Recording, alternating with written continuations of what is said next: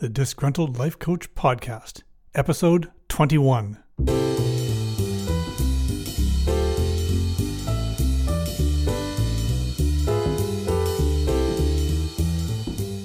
The Disgruntled Life Coach Podcast.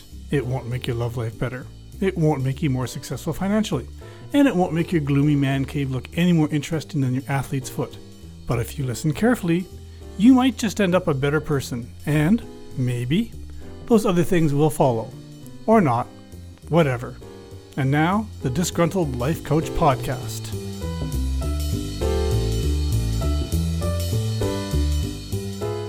Before we get into this episode, I want to let you know that this is the second to last episode of Season 1 of this podcast. Season 2 will launch on January 13th, 2022, so just around the corner.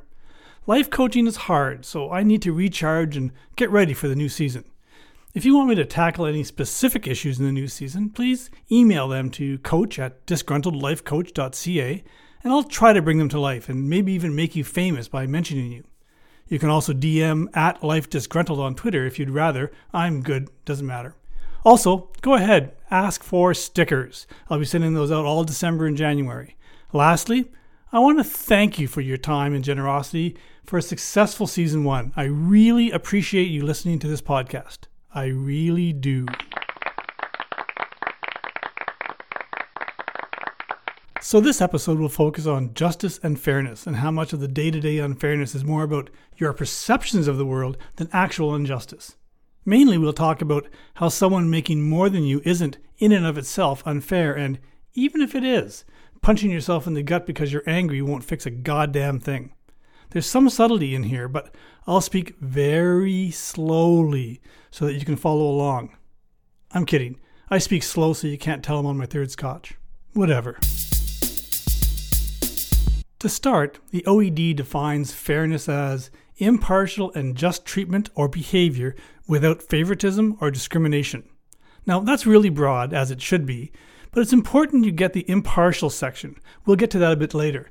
Justice uses similar treatment but deals specifically with transgressions usually legally defined, but not always, whereas fairness is part of our everyday lives. Let's get to some quotations here for some context in this. Our first quotation comes to us from Rick Riordan, an American author known for his young adult novels, some featuring a teenager named Percy Jackson who discovers he's the son of a Greek god Poseidon.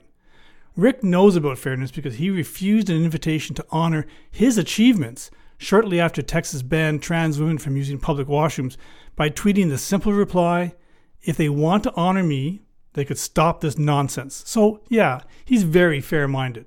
His quotation says, "Fairness does not mean everyone gets the same.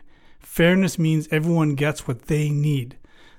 This ties in well with equity and equality, which we'll get into, later.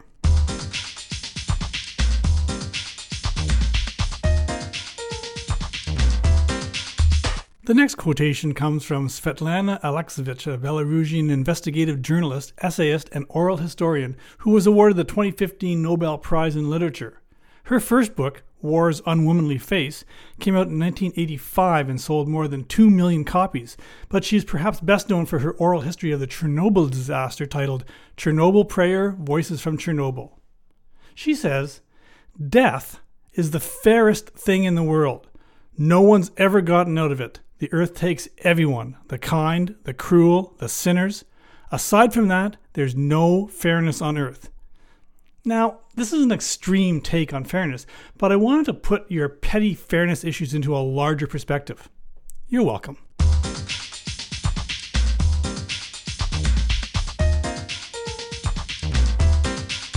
Finally, we have Friedrich Nietzsche, a well-known 19th century German philosopher, cultural critic, composer, poet, and writer whose work has made a massive impact on modern philosophy and our collective intellectual canon. His strong criticisms of Western philosophy and his absolute disregard for the role of Christianity within the work of intellectual and philosophical discourse is well known. He said, "In the end, we are always rewarded for our goodwill, our patience, fair-mindedness, and gentleness with what is strange." Although this may sound out of order, it's important to note that last part because we tend to judge that which we do not understand as unfair, rather than attempting to understand. So Let's get started.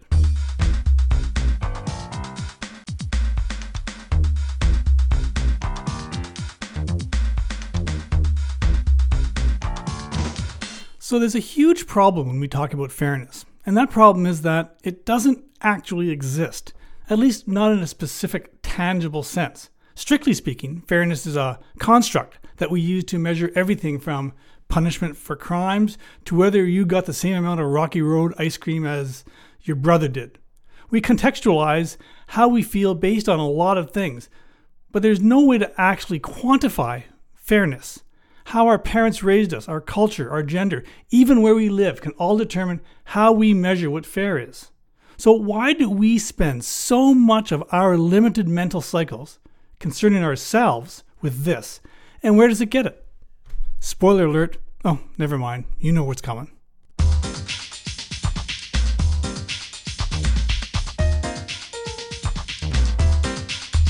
As humans, we need to categorize things to make our lives simpler.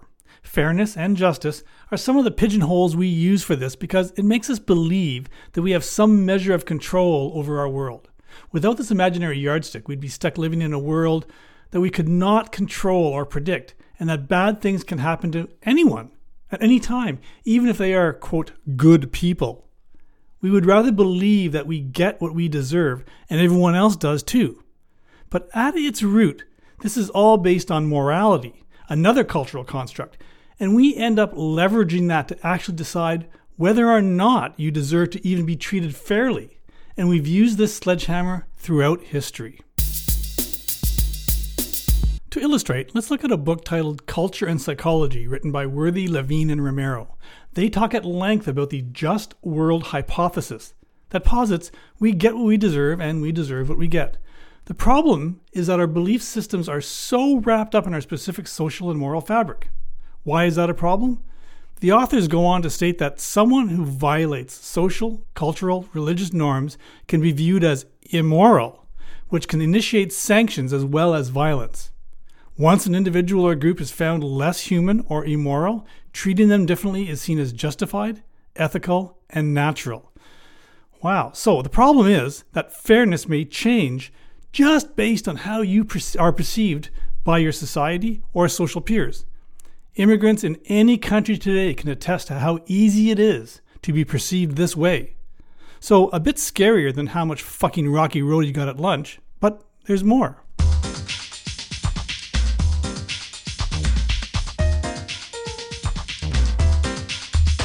We further have to look at how we are comparing ourselves to others to make perceptions of fair treatment. And how do we do that?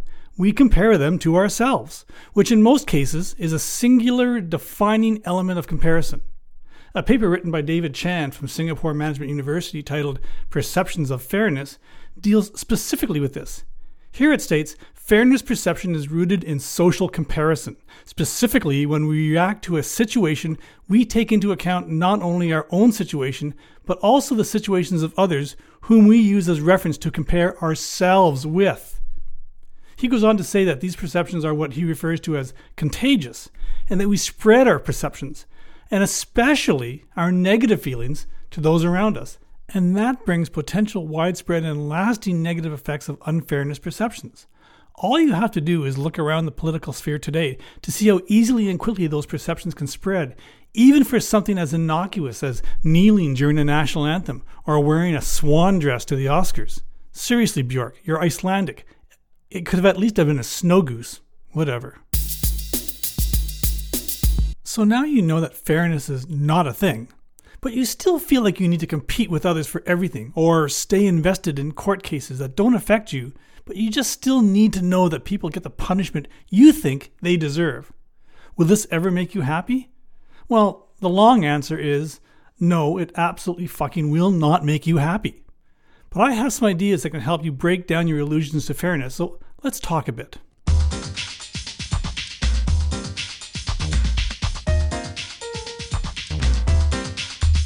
Firstly, and yes, this is a hierarchical structure, Paul, you need to find a way to understand how believing in fairness or unfairness will never help you achieve your goals. If you are always judging yourself on what you think you deserve, In relation to what others are getting, you will always feel unsatisfied. Just live your life. Don't worry if someone you work with got a raise and you didn't.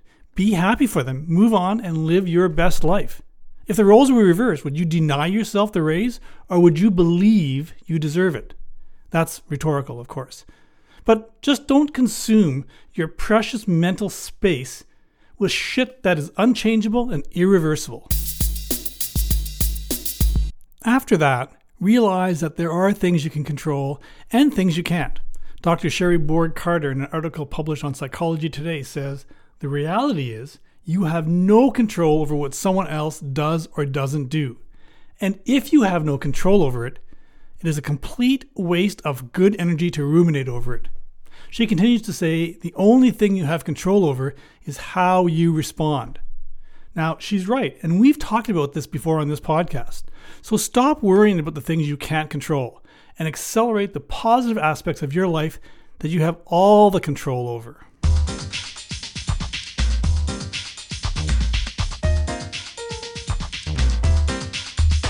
And finally, you can always exemplify that best version of yourself that you use to compare yourself with to others. That awesome person who lives inside you, who wants to help others be better, who tries to stand up for those who are struggling, who gives of themselves to make the world a better place. Now, I know you're gagging at this syrupy sweet bullshit, but at its root, you know these things in some form exist in you. If you want to be treated fairly more often than not, be that person. Every day, even when you slide through a snow-covered red light in your IROC with summer tires and terrify your passenger, Wendy, just be the best version of you, and some version of fairness will usually follow. Okay, that's it for this episode. As always, I'll leave you with a disgruntled nugget in a second, but first I want to thank you for listening. Remember to subscribe to this podcast. I'm on all the major platforms. Please visit www.disgruntledlifecoach.ca for all my podcasts and yada, you know. Please also follow me on Twitter at LifeDisgruntled. There's a link on my website. DM me if you want some stickers. I'm not even kidding right now. Stickers. Also, if you like what you've heard today, tell your friends. If you think this is ridiculous, still, tell your friends. I mean, how hard is that? Disgruntled Nugget. Victor Hugo once said, being good is easy. What is difficult is being just. But decades later, environmental writer Michael Pollan critiqued that by saying, I think perfect objectivity is an unrealistic goal. Fairness, however, is not. More recently, greedy, syphilitic billionaire miser Bill Gates curtly said, life is not fair, get used to it. So you must choose between good and fair unless you're both. But being fair is more important unless you're a billionaire dick, in which case you're never good or fair or something, I don't know, whatever. Again, thanks for listening, and thanks also to Audionautics and Partners in Rhyme for music and sound effects. Thanks again to Neatnik for visuals, and thank you for your patience. See you in 2 weeks. Or not. Whatever.